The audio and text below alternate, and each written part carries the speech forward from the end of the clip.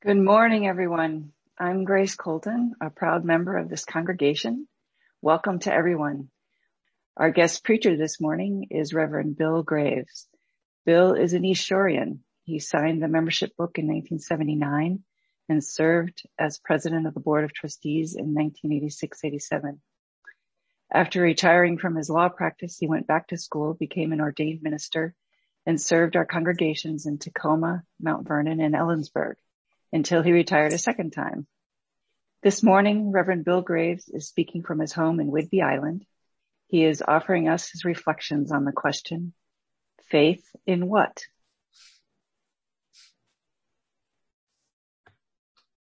Last June, when your minister, the Reverend Steve, invited me to return here, I asked him whether there was any pertinent theme or topic that I should address.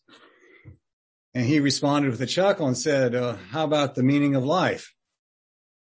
Okay. I don't think he expected me to take him seriously, but I have actually chosen to do so. It seems sort of like a fitting summation for me, at least at my stage in life. So what's it all about, Alfie? In 15 minutes or so, here goes. Perhaps you noticed the title of my sermon, Faith in What? The Journey of an East Shore Kid. And the kid is and was me, at least if you will allow a rather expansive use of the word kid. And I think whatever the meaning of life is, basically is a question of faith. A faith, a word rooted in the Latin fidere, or trust. So my faith has to do with what I ultimately trust in, what I cherish, what guides me, gives me solace, orients my worldview. For the rest of this sermon, allow me to touch upon several milestones on my particular faith journey. Mine started while growing up in a church in Walla Walla. There we started every service by standing and proclaiming our faith in a statement formulated over 1,200 years ago by church elders, and it's called the Apostles' Creed, and I invite you to listen carefully to see what you can agree with. I believe in God, the Father Almighty, maker of heaven and earth, and in Jesus Christ, his only Son, our Lord, who was conceived by the Holy Ghost, born of the Virgin Mary, suffered under Pontius Pilate, was crucified, dead, and buried. He descended into hell. The third day he rose again from the dead. He ascended into heaven and sitteth on the right hand of God, the Father Almighty. From thence he shall come to judge the quick and the dead. I believe in the Holy Ghost, the Holy Catholic Church, the communion of saints, the forgiveness of sins, the resurrection of the body, and the life everlasting. Amen. Now, you friend of mine, Joe Bednarik of Port Townsend, dissected the Apostles' Creed and found therein only 7 words he could proclaim and feel honest with himself. Here they are. I believe in earth, forgiveness, life. Amen. That doesn't leave much, does it? As a teen, I pretty much made the same evaluation, and I tried out a bunch of substitutions for my mostly rejected creed. I expect many of you have been on similar paths. And moving right along now, around 1968, I was confronted with the faith-challenging prospect of being drafted to fight in Vietnam in a war I found immoral. My father and other elders told me it was my duty to not question higher authority, in this case, the politicians and generals who supposedly were wiser and had more information than moi. And then And then I stumbled upon a UU congregation in Eugene, Oregon, actually. Congregation that offered sanctuary to draft resistors, to ones who did question higher authority, and a church that offered a gospel based upon the free and responsible search for truth and meaning, which is actually the fourth principle of Unitarian Universalism, the free and responsible search for truth and meaning. My own free and responsible search for truth and meaning was being honored as primary there. And that was my road to Damascus, my epiphany. Stage one. And my wish for every young person is that they grow up understanding that true freedom means that every so-called answer they have been handed should be questioned, with the possibility of rejection. That includes what I preach here this morning. But as the Buddha says, if after observation and analysis it is found to agree with reason and is conducive to the common good, then accept it and live up to it. So I accepted a faith that puts its faith in you. Those are the words of one of my favorite bumper stickers. UUism, a faith that puts its faith in you. Think about it. And now that bumper sticker contrasts with another one I've seen. It says, Unitarian Universalists have questions for all of your answers. That sort of seems to poke fun at one of our most defining characteristics. We are a creedless faith. And that sometimes leads to a kind of taunt like, hey, you don't have to believe anything here. Let's party.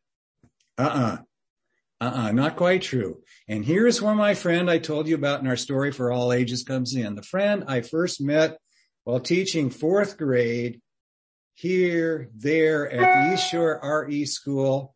The building no longer exists. It was kind of a World War II Quonset hut. It's been much improved. But as I said, my friend was known as Roy G. Biv then, but recently folks here at East Shore felt that Roy was incomplete, and now he is more appropriately named Roy G. Biver. So Roy embodies 8 deep and sublime principles that guide us to lives of meaning and purpose, while at the same time encouraging us to think and to grow and to change. These 8 principles, when put into active practice, provide a potent, a positive counter-narrative to most of the vast, life-threatening, soul-sucking issues faced by the world. Just to remind you, let me hold up Roy again. Jenny, can you flash Roy again?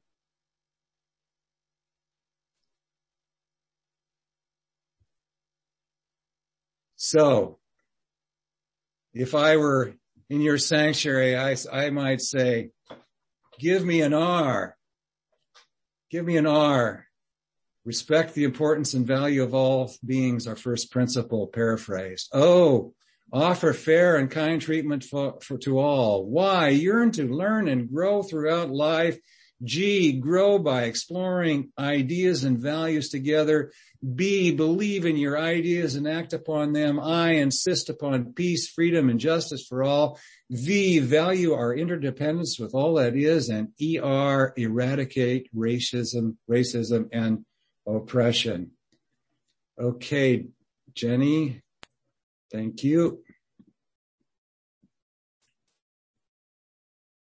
So can we all offer a virtual amen, brother, for old Roy and the newly transformed Roy?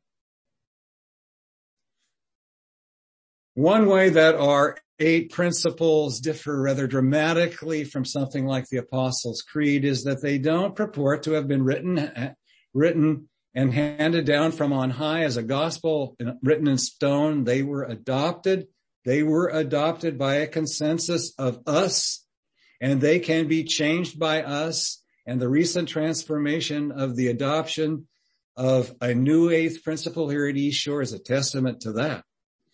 Another important difference between Roy and a religious creed is that Roy does not spoon feed answers to the great existential questions of life, such as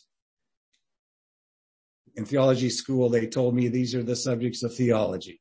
Who am I? Where did I come from? How do I know what I know? What is the meaning of my life? What is the meaning of my death?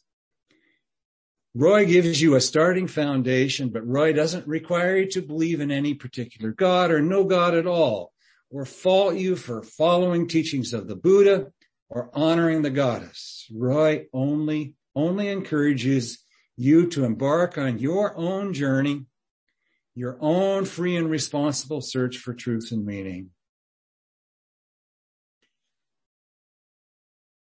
Guided by Roy, I took that faith journey challenge so seriously that my next major voyage occurred during 4 years of theology school with mentors such as Doctors Leon Hopper of East Shore and John Luopa of University Unitarian. And now it is time I tell you where I ended up on that journey, where I stand as of now. In addition to Roy G. Biver, my ultimate faith and trust is in what I will call a creative energy or process in the universe. I know that's pretty abstract, but it's as close as I can get to the ineffable. It's a creative energy that just is. It seems to me like a working reality out of which, on a macro level, we can see stardust evolve into Beethoven's Ninth Symphony. We depend on that creative energy, and we didn't make it. It is beyond us, so my ultimate faith is not in myself alone. This is a view that sees more than a purely meaningless and random universe. I find joy in being part of a universe of evolving life, an amazing interdependence, and all emerges from beauty. I am a product of that creative energy, and it is in me and in you. Expand a little bit. I see several marvelous corollaries to this premise. First, because of this creative energy, nothing is static, particularly our notions of truth.